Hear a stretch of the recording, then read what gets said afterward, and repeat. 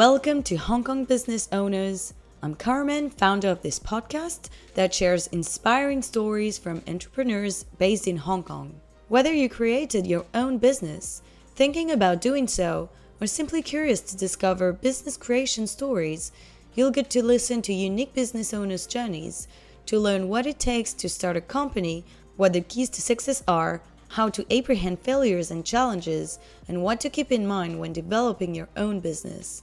I hope each episode will inspire you and guide you in your current or future projects.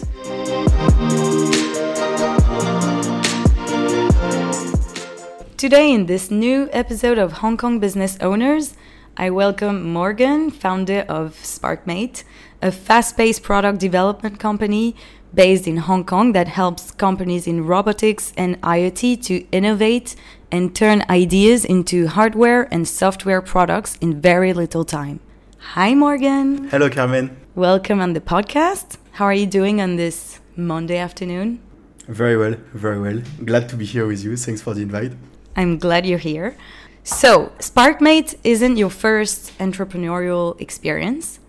From a very young age, you started experimenting. That's the least we can say about you. And it all started with a contest that you participated in when you were 12. The age at which you built your first 3D printer. Yeah, just a bit after. Still very impressive. So where does this desire to build things come from?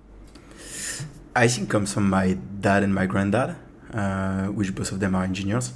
And so from a very young age, I was the kind of kid to which you would offer, like a small driller for Christmas, to play like dad and granddad. And so I always, tinker things. At the beginning, it was mostly with like wood, in my parents' garage. In France, always trying, to build stuff, like going in the forest, and build little houses, like that kind of things.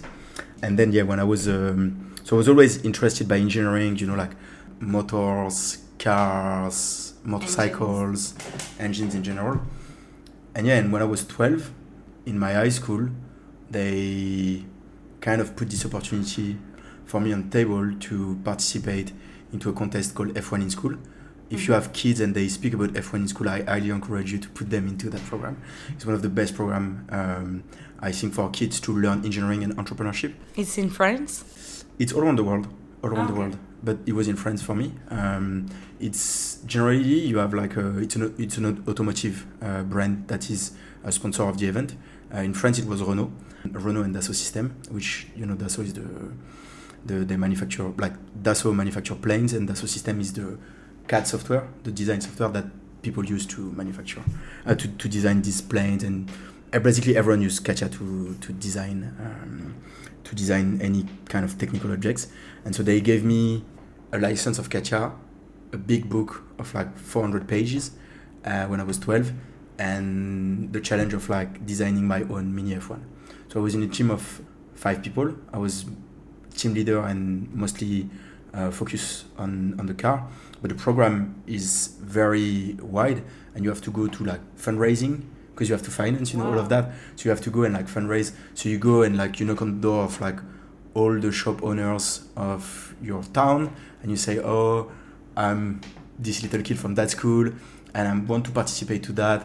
What if I give you a small part of my mini F1 on which you put your logo on, and you give me, $100?" And so I went knocking on the door. So that teach me sales. At the same time, I was designing that car, which teach me engineering.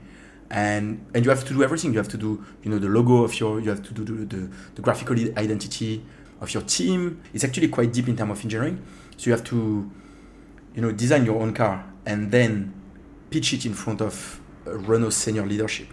So I was pitching in front of Renault CTO, when I was 12, and like they dropped me into that room, and at the time, you feel nothing, so you just go for there, and like you feel nothing because many kids would be intimidated to do that. Yeah, but at the time, I think I was like, I think when you're young, you have this kind of innocence, where like it's like knocking on the door, And I remember my parents were like, "No, you cannot do that," and I was like, I'm pretty sure people can give me 50 euros, and I just like, go knock on the door of everyone. And I was asking, and say so it taught me almost everything and showed me I could build something with my hands, which I already knew something very technological. And so I was 12 years old and I ended up in the national final in France, which we finished I think 12 or 13, and that gave me so much like strength, and telling me, okay, I think that's my path, and it just created like this vocation and this willingness for me to like build things. And then yeah, you kept experimenting, and at least you knew you had an idea of what you wanted your life to go, like the direction. And then when you were a teenager, 15 or 16, you started freelancing. So you were like working on the weekend with your friends, and you started. Then after that, you started studying engineering, obviously. The school was in France, and then on the side you were still working with clients as a freelancer, and then at some point you also left France. You lived for a while in Shanghai and then Sydney later on. So you did all of this stuff. You were a teenager. Many people at that time, they're just, I don't know, drinking or having fun. So what was your ambition at that time? Did you have a goal or aspiration? No, at the time, I remember. So after I did this contest, why I engaged into this contest is like my dad was working at Renault, and it was the time where F1 was not that as huge as now, and it was at the time where Fernando Alonso was in Renault and they were winning everything. So my dad used to come back from work with like these like big posters, of like Fernando Alonso won, and like it was the highlight of the race, At the time it was like posters, and he used to give it to me. So all my room was filled up with like F1 guys and Fernando Alonso, and I was always interested into that. So I wanted to become an F1 driver, maybe pilot, maybe engineer. I did not know, but it was kind of like I knew I had to go towards like more technical things. So I learned how to design things on that CAD software, and then I was just like so engaged by that I was just like designing all kind of things you can imagine on it. And I was racing mini F1, like a mini car, RC cars. I was racing that kind of thing, like the kind of professional one where you have like official race and stuff like that. So I was doing that, and I would keep breaking them. So I was like designing new parts, and at one moment my parents were like, that costs so much money, like because all the parts are like carbons and you break them. And I was like, okay, you know what? I came up with a plan to my parents, and I said, I want to buy the machine that I used into F1 in school to actually make my own parts myself. But that machine at the time was costing like $5,000 and my parents were like, no, there's no way you buy that, and so then I was like, I think I need to find a way to do it. And that's why I built my first CNC machine. And then after 3D printers, in my room, I just went on YouTube. I saw this American dude, explaining roughly, how to make it. And I just started to binge watch all these videos and like, came up with a creative solution to like build it. And I ended up building it for like $100. I built it. And then in France, there is this contest called Innové, from like, so it's like Innovate from a newspaper called Science and Life. And they had this contest, where they would like showcase one inventor kind of. And I applied to it. They gave me money. With that money, I started this Fab Lab, which was, I just gathered all my friends that were a bit like me. We created this non-for-profit that was called MNT Systems, because our name was just Morgan, Nicholas, and Tristan, and that was like that. And the council, like the local council, gave us 50 square meter. We just put all our machines in the same place. It was just like our own workshop that we were running, And at one moment, we needed money. But what workshop was like 3D printers and like CNC machines. So it was a technical. Imagine like your dad's workshop, more like technological with like drones, 3D printers, CNC machine. A CNC machine is like a 3D printer kind of laser cutting machine. So we had all these machines that we built ourselves, and we put all of them into the same place, and we're just like, so we had this amazing platform to build any kind of things. So on the weekend, we just gather there, and like tinker our motorcycle, like modify them to make them more powerful. We would like build a drone. We just so it was out of a passion and a common interest. A common interest that we had, for tech. And that's when we were like 14, 15, sometimes, maybe 16. And then at around 16, we started kind of to run out of money. We have to find clever ways to make money. And we just started to sell our skills, kind of as like freelancing, which was not freelancing. It was freelancing, but like it was a non-for-profit that we had. Yeah. So we would go and see companies and say like, okay, we can build you anything you want during the weekend. And each weekend that we work on is 600 euro. And we're going to work on your project. You pay 600 euro. And that, 600 euro would give us, like 4 months of like running, of operating, operating expense, But company would trust a bunch of 16-year-old guy? Yeah, because at the time we already had kind of a small, like a good track record for our age. We won like a lot of innovation contests and stuff like that. Okay. And think about it, it was like 600 euro in France. When you give money to a non-for-profit, it's tax deductible. I think it's 60 or 70%. So again, it would cost them 200 euro. What's the risk, And so they were just like giving us like that. And so we just made a bit of money like that. And then when I was 18, this company were like, okay, you know what, Morgan, if you would be a freelance, if you had like a freelance and a real company, we would take you on more longer term things. And at the time I was like going to university, so I started to close that Fab Lab because I did not have time to like, run it on the weekend because for university I moved away from my parents' place when I was 17. So when I was 18, I was like, okay, you know what, it's just the time I can incorporate a company. And I just incorporated a company.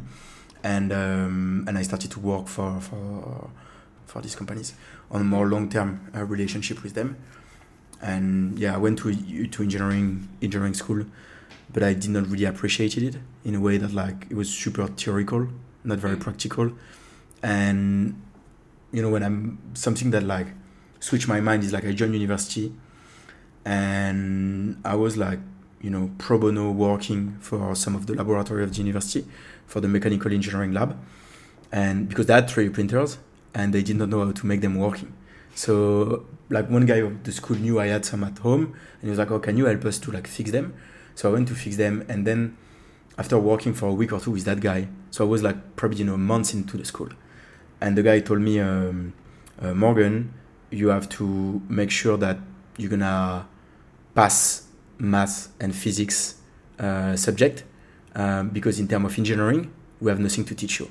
And I was first year in school. Wow. Imagine you go first year in school and then it's 5 years. They said like some guys that got graduated in mechanical engineering, they know less about mechanical engineering as you. And that switched my mind, and I was like, okay, you know what, I have nothing to learn here. So I just switched my mind from like learning things to just validate subjects. And so I went into that kind of stuff where I would choose the most easy path to clear up as much possible things in my diary to be able to run side project and side gig. And so I just use university as a platform to experiment any kind of things I could. So I launched like tons of projects, tons of company. A lot of them failed actually, but a lot of that give me learnings. Yeah. And at one moment I wanted to drop out from school. I think a year into it, and the dean of the school told me, we can send you to Shanghai because we have a partnership with one of the schools there. I was not interested into Asia at all. Funny that you say that now. Yeah. But I was not interested into China. I've been raised, into a family, that value a lot like human rights and stuff like that. And my mom used to tell me, like China, they don't respect human rights. And she would be like, like my kids would never go to this country, And she would, I think she was like, yeah, my kids would go to the UK. I think she kind of pushed me, not push me, but like she was not against the fact that I would go abroad and stuff like that, but never to Shanghai. So when I came back and I said, I'm going to China, Mom. And she was like, kind of shocked, but she was like, are you sure? And I was like, yes, I think I don't want to stay in France anymore. And it was the only place I could go by staying in my studies. And she was like, if that makes you happy, do it, And so I just went there, but I arrived in China, I took this decision kind of, like last minute. I went to a passport because I did not have a passport at the time. I never went out of Europe before that. And I was 18 and I just like flew to flew to Shanghai, didn't know how to speak Chinese, and that was like just eye-opening, you know. And I did that, came back in France for a bit, and I was like, okay, I need to leave, so I went to Australia. As far as you can go. Yeah, Australia is actually quite far. Maybe you can go to New Zealand, and it's further away. But and then later after that, you created Sparkmate, because this is also what brings you here today. Yeah. So was it in 2020? Yeah, in 2019, basically, I got graduated. Okay. I got graduated from my school in 2019. And how did you start this company? Yeah. And why? And also why in Hong Kong? Yeah. So the stuff is kind of simple. Like, so during my studies, I incorporated a company with one of my best mate, Maxime. We were flatmate at the time, and I was working on my freelance project, and he was seeing the project. He was like, "Oh, that's nice."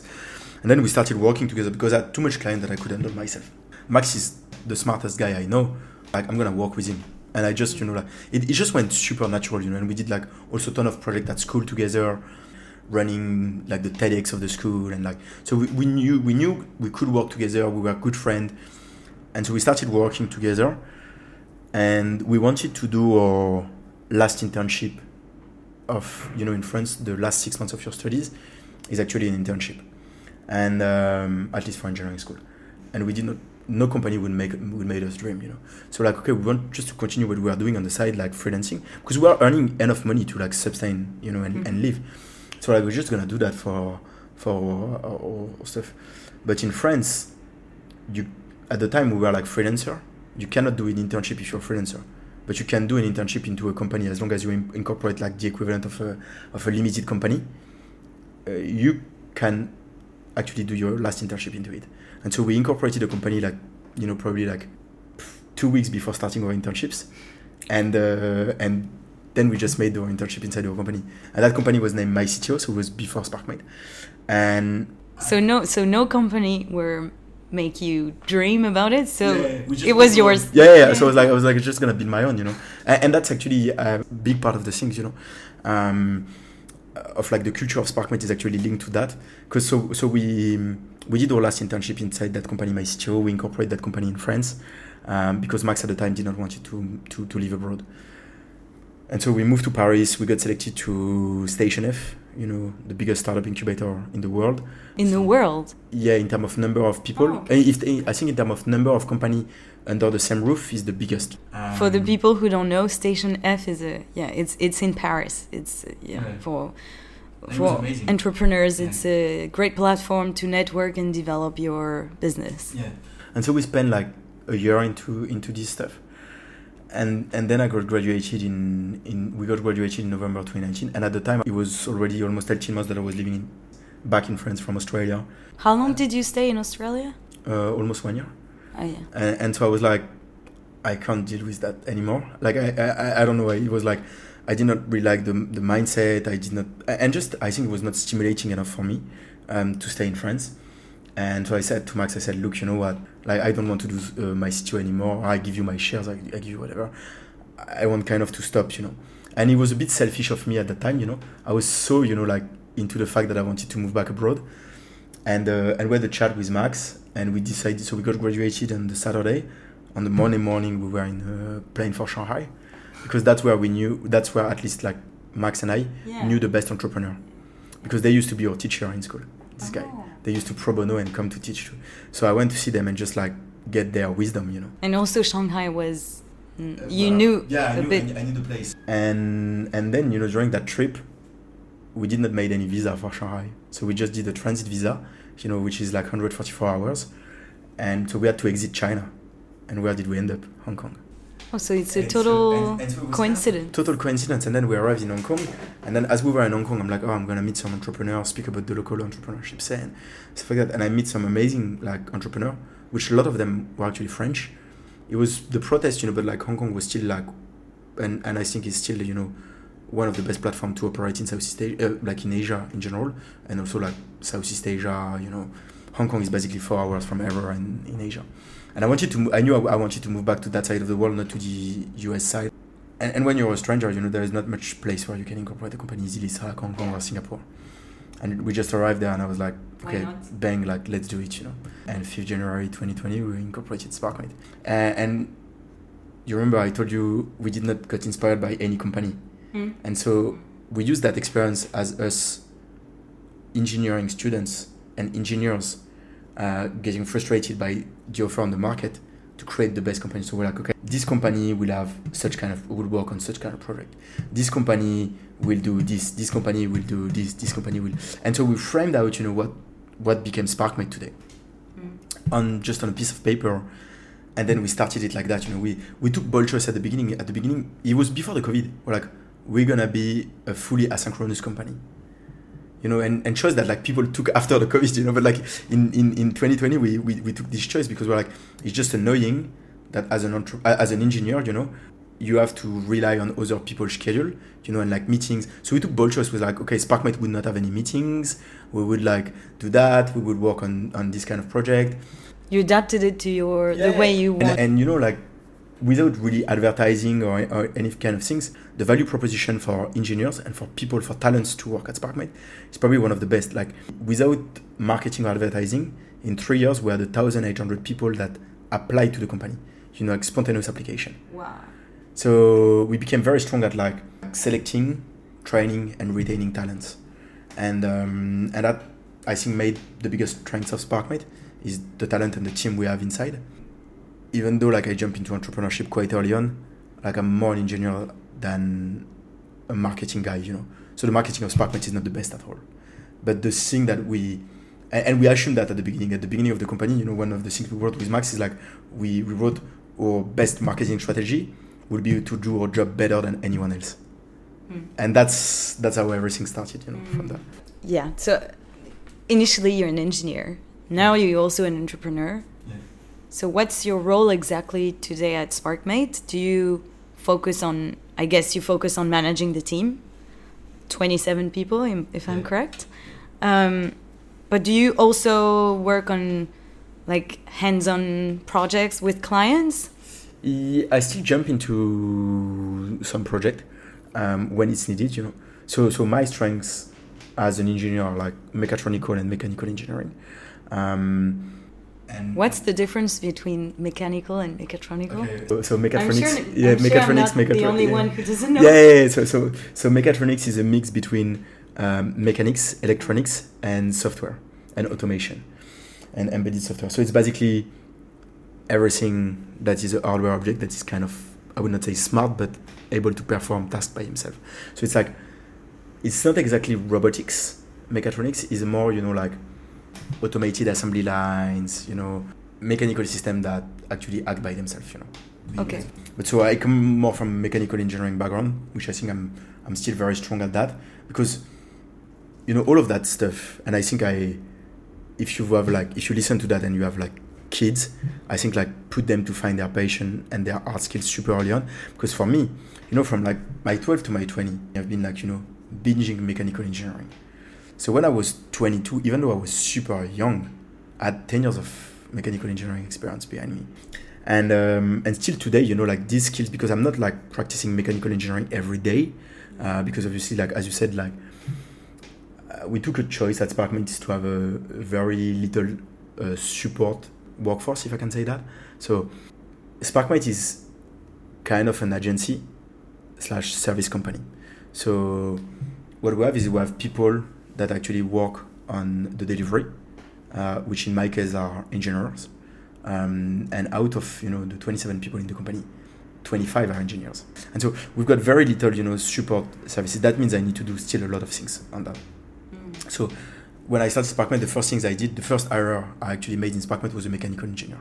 So I trained him. And then that mechanical engineer, I trained another one, So we become quite strong. So I don't need to like jump a lot on mechanical engineering project because they do it probably better than me.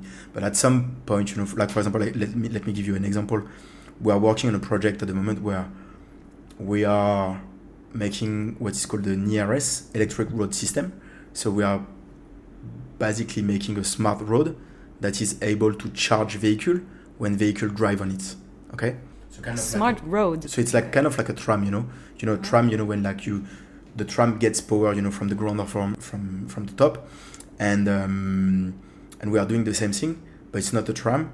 It's like cars that can come in, connect themselves to the road, drive, and get charged at the same time. Okay, so it's kind of an innovation we're building, and for that we need to buy an electric bus that we want to modify to make the first demonstrator. So even though I'm not like 100% on all the project, but like I went to do the technical negotiation in China. So I was in Shanghai last week and visiting the factory and doing all that kind of stuff. It's not like technical engineering. Let's put it that way. I'm not designing a mechanical engineering system, but I'm still involved in almost all the mechanical engineering projects in a way that I would review what has been done, keep being involved into that kind of project. So it seems that you can train people and then you trust people, you trust your team. Yeah. And my next question was about that. How do you hire the members of your team? How do you make sure, do you hire them? Are you the one doing that? How do you need to train them, or do you take them already like with a certain amount of experience? And also, how do you keep the same work environment as your team grows, because it grew from 3 to 27? So how do you keep the same, the same atmosphere, the same values, the same way of working? It's actually quite a hard question. In terms of hiring and training people, first thing is like hire someone that is on the same skill set as you. So that's what I did. So my first hire was at mechanical engineers. So I could, I knew how to train them because I was more experienced than them at the time. But when I started Sparkmate, I did not have the money to hire a senior guy. So I was hiring, young and talented guys that I would train. That was my bet. I think if I had a bit more money, I would get like people that are more experienced than me in mechanical engineering. So when I hired these guys that were younger than me, I told them you have one job, is to be the best in the company in mechanical engineering. So which was at the time being better than me. That's your only focus. And for that, during the first months, you're gonna follow what I do. So you follow what I do, you just imprint yourself in the culture and in the way we do things. Because people, think that culture in startups and in young companies is like, word on the walls. But culture is how you do things, and especially how you do things when shit hit the fan, which happen all the time, So you want to have that person as close to you, so that person can see what's the problem and how do you overcome it, Then the months after, I would let them lead all the things. So I would put them in front of like owners of the task and tell them to use me as their interns. So I tell them, I'm your intern. You ask me, not even teach me, ask me to do things. Ask me to do the bad jobs. Focus yourself on like designing, on like making the things, but every time you need to do some small things like soldering and stuff like that, you ask me, I will do it for you. So they focus on the high level task, and that also allows me, to see what they were doing. Sometimes I could jump in and say like, actually, I'm not sure you should do it like that. She has a way to do it, smarter ways, man. But I would always put myself, under them and tell them like, use me as your intern. So that force them, to take the lead, force them to delegate, force them to be a leader, kind of. And then I would kind of disappear from the task, but keep, having like a more high level view of what they were doing. And I would always let them do the mistake first. Always. I would never try to avoid the mistake. I would prefer to be very reactive on the mistake and be ready myself at jumping into the fire than avoiding the fire. Because I think people, even though you can explain them, how to react to a situation, people have no idea until they reach that situation, And a good example is a guy from my team. We were at the time doing the manufacturing of a product. And when you do manufacturing, so you negotiate, once you design all the product, you go see factories and you speak with factories. And you get quotes and you redesign the product with them and stuff like that. We had to present that to one of our client. And actually the first guy I ever hired in my team was in charge of that, And so at the time I was like kind of far away from like what he was doing. And I was continuing to jump into the call with the clients, and he started to present. He was a bit stressed. And it turned out that he transmitted all this stress to the client. Wow. And it went so bad, like the work that he had been done over the last, the work was good. The last months, the work was top notch. But then he was not precise in his communication. The guy was asking, how much this will cost. I don't know, like probably between this and this. Like he was not giving clear answers. And all that stress, got from him to the clients. And the clients hang up on the call and say, okay, you know what, you come back when you're done. When you're ready. I was very reactive, retook everything. I think we redid the presentation together with the guy from my team, put it correctly, and then represent it to the client a week later. And the client were happy and were okay. Now this guy, because and even though I told him, be careful about not transmitting your stress to the client. Be careful of even if it's normal to have some stress, it's normal, to not know things. And even though I told him that before the call and he knew, he did not know until he realized that now the guy is making the best delivery and communication with clients ever in my team because he experienced that, And so now in onboarding and in training people, I'm not trying to avoid the fire. I'm trying actually to recreate artificially situation where they can put fire. So this situation that was normal at the time, when I was when Sparkmate was a very young company, and everything was just a mess. Because if you think about it, we started the company 5 January 2020 in Hong Kong. I could not come back to Hong Kong, so I went to France to see my family. Could not come back to Hong Kong because at the time I did not have any visa. So I could not come back to Hong Kong. I incorporated quickly a company in France in order to be able to make money because I had no money at the time. So we incorporated a subsidiary of a Hong Kong company in France. Started to work on some project, but it was in the middle of the COVID, and so it was a very kind of stressful situation for everyone, and everyone had to step in.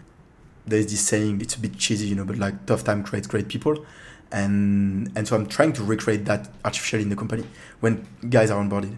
So the onboarding at Sparkmate is kind of rough, but if you can make it, then after you're good, Now that's what we say. We give you 6 months to become the best in the company. Basically, when you join the company, you have to pick up a field. Could be mechanical, it could be electronical, it could be back end, front end, whatever. You pick one of the field, and you have to become the best of the company in that field. Yeah. But it's good to have high standards because making a wrong hire costs actually a lot of money and a lot of time, and also it can affect the company's culture. The culture and also the standards and the service you provide to clients. But actually, the standard of, it's fairly simple. The standard of your company is the lowest standards of one of the guys in the team, the one that is at the lowest became the standards because people looked at him and said, if as an entrepreneur you tolerate someone to be that low, if people see it, they see, that person is not performing, and you let him underperform compared to the rest of the team. It'll drown the... Yeah. So you always have to fight that. And then for the culture, I think since day one, I think we've been very good on creating a special atmosphere. The company principles, we've got 5, which are play to win the game. So I think that's the basic of any high-performing organization. At the end of the day, if you do something, you have to do to win it, and at least become the best in what you do. And that's, I think, the base of the foundation of any high-performing organization. Make it obvious, which is, it's not exactly transparency, because transparency is a fairly common value into startup and tech now. But make it obvious is making sure the information you share is intelligible for the person in front of you. So not using jargon, not using that kind of stuff. Then own it or leave it. One of the biggest value of Sparkmate is ownership. You can tell that, I think, from the stories I tell you. It's like once we give you something, we expect you, to own it till the end. So that's another value. Own it or leave it. Ship small, build fast is actually a value that is a bit different from the rest of the engineering world, in a way that in engineering, most of the people would make pixel perfect plans. They would not release something that is perfect. We are kind of the complete opposite. We don't care about releasing something that is shaky, as long as we are close to the client, speaking with them, helping them, because we have a very pragmatic way of doing engineering. It's a very entrepreneurial approach of engineering. And the last one is give the spark, is kind of paying it forward, helping people, be the person that initiates things. And so I think that mix of the culture, like these principles that actually we wrote these principles after a few years of entrepreneurship, So it was not bullshit, because sometimes you have like people that write things, but don't live it. You look at like when shit hit the fan, and this principle just blew away, And I can tell you that shit hit the fan a couple of times at Sparkmate, like a lot of time, and these values are actually well respected. And where does just a quick question, where does the name come from? Sparkmate? Wow. We were like, looking for a name for that company, because at the time, Max and I, we had no idea about like marketing and like, like our first company was named My CTO, And so when we look at that started Spark, we said, okay, we're not gonna rebrand the name. We're probably gonna change the branding of the company a couple of times, but we don't want to change the name, so we want to find a cool one. And a lot of people were telling that we are making sparks, And at the time I lived in Australia also, and Mate is a very common one. The way we were acting with our client was very, matey, friendly relationship. So we're just Sparkmate, And so some people in Australia, because now we are 27, but we used to have an office in Australia. So we were a bit bigger before, but we had to scale down a bit and just pause the development of the things. But in Australia, people think we are electricians, because in Australia, a Sparky is an electrician. Not really. Yeah. Okay, and you talked about the culture and your vision, but do you also have I guess you have like kind of a roadmap or a like long-term objectives that you want to reach? And also, do you share that with your team or business partners? Yeah, I told you one of my values was make it obvious, one of the principles. So everything is shared with the team. We often, take times to speak about that. Like refine this objective and these goals. Obviously, you always have to adapt the plan. So it's more direction that you have. I think the healthy way, I think, to approach long-term plan as an entrepreneur is to more have a direction, and then allow yourself to move. Because if you're too stick to the plan, you cannot stick to the plan, because who could have predicted the COVID?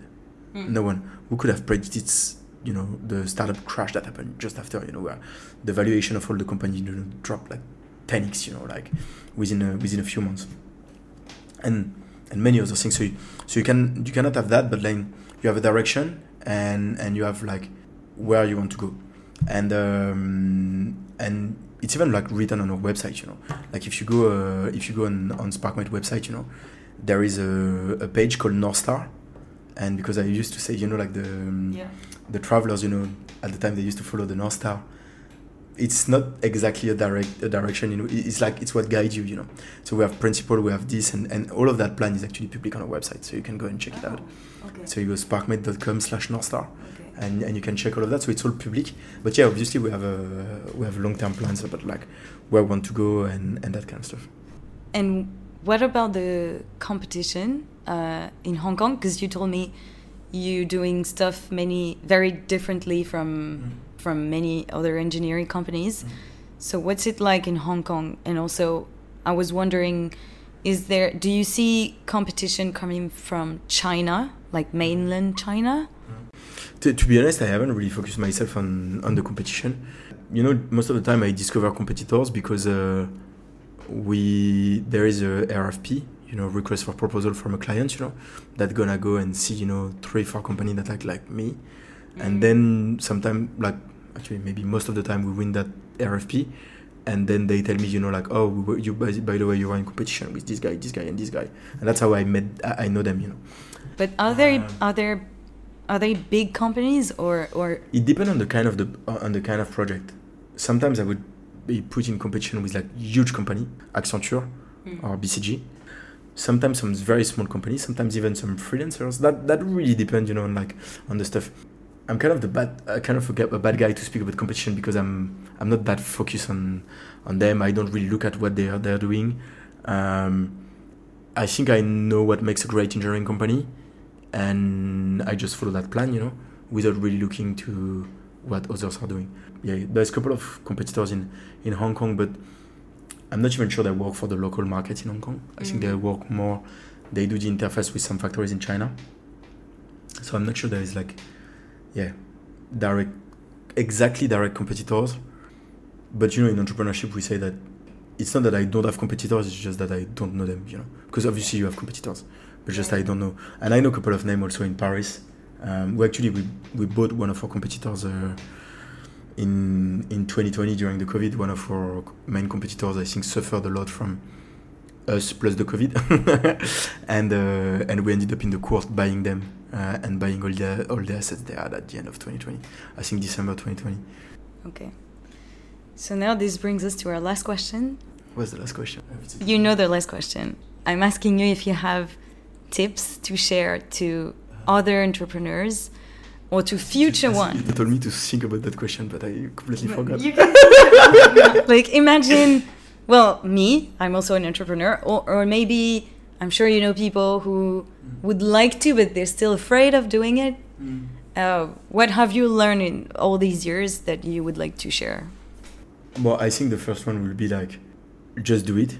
If you think about it, just go for it. Just start to build something. I think, ignorance and innocence is one of the greatest strengths of any entrepreneur, because if someone would have told me what I would have been going through in the last 3.5 years, I would never have done it. So I think that's one of the first one. Just don't think that you don't have any luck. Just go for it, and then you will see what's the worst thing that can happen. You go back to normal life. That's okay. You find back a job. That's an interesting one. The second one that I would give you is don't listen to other people. Follow your guts. If you're deciding to start that company, that's probably the job of an entrepreneur is basically to gather as much data as possible and take decisions. And don't listen to all your friends that are giving you advice, or at least listen to them, but don't apply their advice. Because most of the time, you have like people open their mouths a bit too much, I think sometimes, most of the time. And they would try to give you advice on things they have no idea. They have probably half of the data that you have, and they're going to teach you how to do something, and sometimes something that they haven't done themselves. So I think, don't listen too much to people. Do the things the way you want. Like if you're starting, let's say, I don't know, you're starting a company, it's probably because you've identified a gap on the market. It's probably something that you've seen and you realize that there is a problem. You have so much more data point than anyone else. And I think, to give you the example of, my example, when I started Sparkmate and that frustration about engineers, I think, no one would have told me that's right, because no one had the idea about that frustration of engineers and the fact that engineers, don't want to work on scattered work, the fact that engineering company most of the time are very hierarchical company in which you cannot progress as an engineer. Once you reach a certain level, you have to switch career to become a manager, which is completely bullshit. If you're a good engineer, become a great engineer, And I built Sparkmate around these principles, which are completely opposite of what people think in many ways, and there's many other things that I did completely opposite than people would. And I think if people think you're crazy, I think it's actually a good thing. If people tell you you're crazy, that means you're doing something right, because you're doing something different and you're following your guts. If you have intuition, just follow it. And then the more you go, I think when you start to reach you still need to follow your guts, but I think now I would follow more the data on many things, but as soon as you start to reach 25, 30 people, you start to make, multiple millions. But the gut feeling is the spark at the beginning. It's the important. At the beginning, if I need to make graphs, at the beginning of your journey, I would follow your gut feeling 100%. And actually, that would be my last advice, is find yourself a co-founder that you can trust more than anyone else. You should tell yourself, could I marry that person? Could I stay for my whole life with that guy or that girl or whatever? Could I stay for my whole life with that person? And be very aligned and have the same, I would not say have the same profile, but you should come from the same place. You should have the same system of values, the same way of framing a problem. And you should have someone with whom, you can support each other,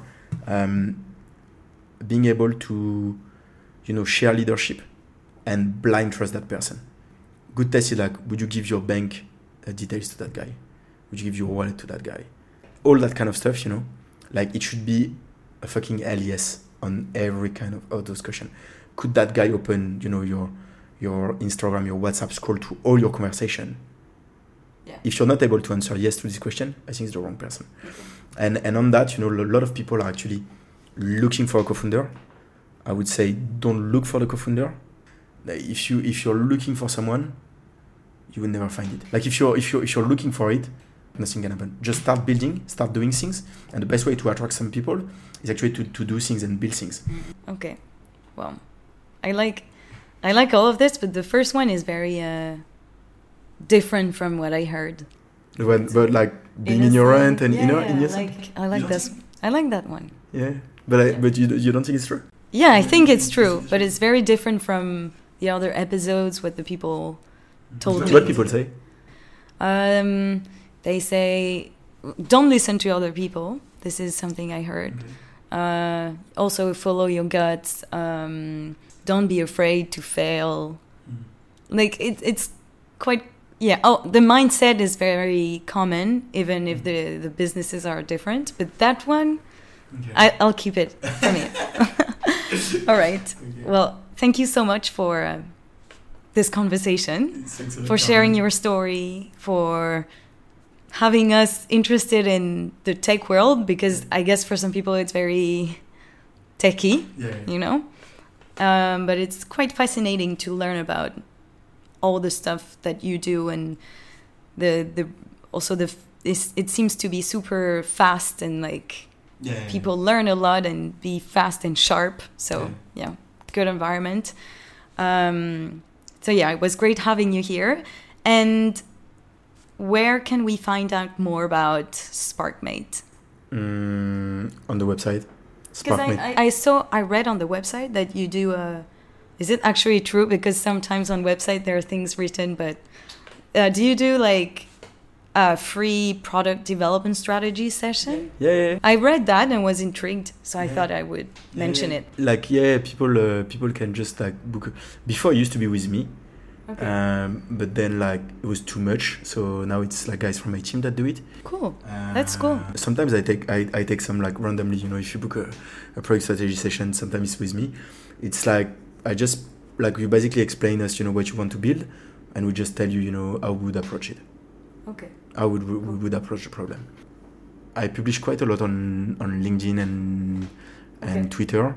We also run some events in Hong Kong and Paris. Called Give the Spark. You can check that also on our website. Okay. Well, all the links to your website and social media will be in the description of the episode. So that's it. Thank you. Thanks to you, my dear listeners.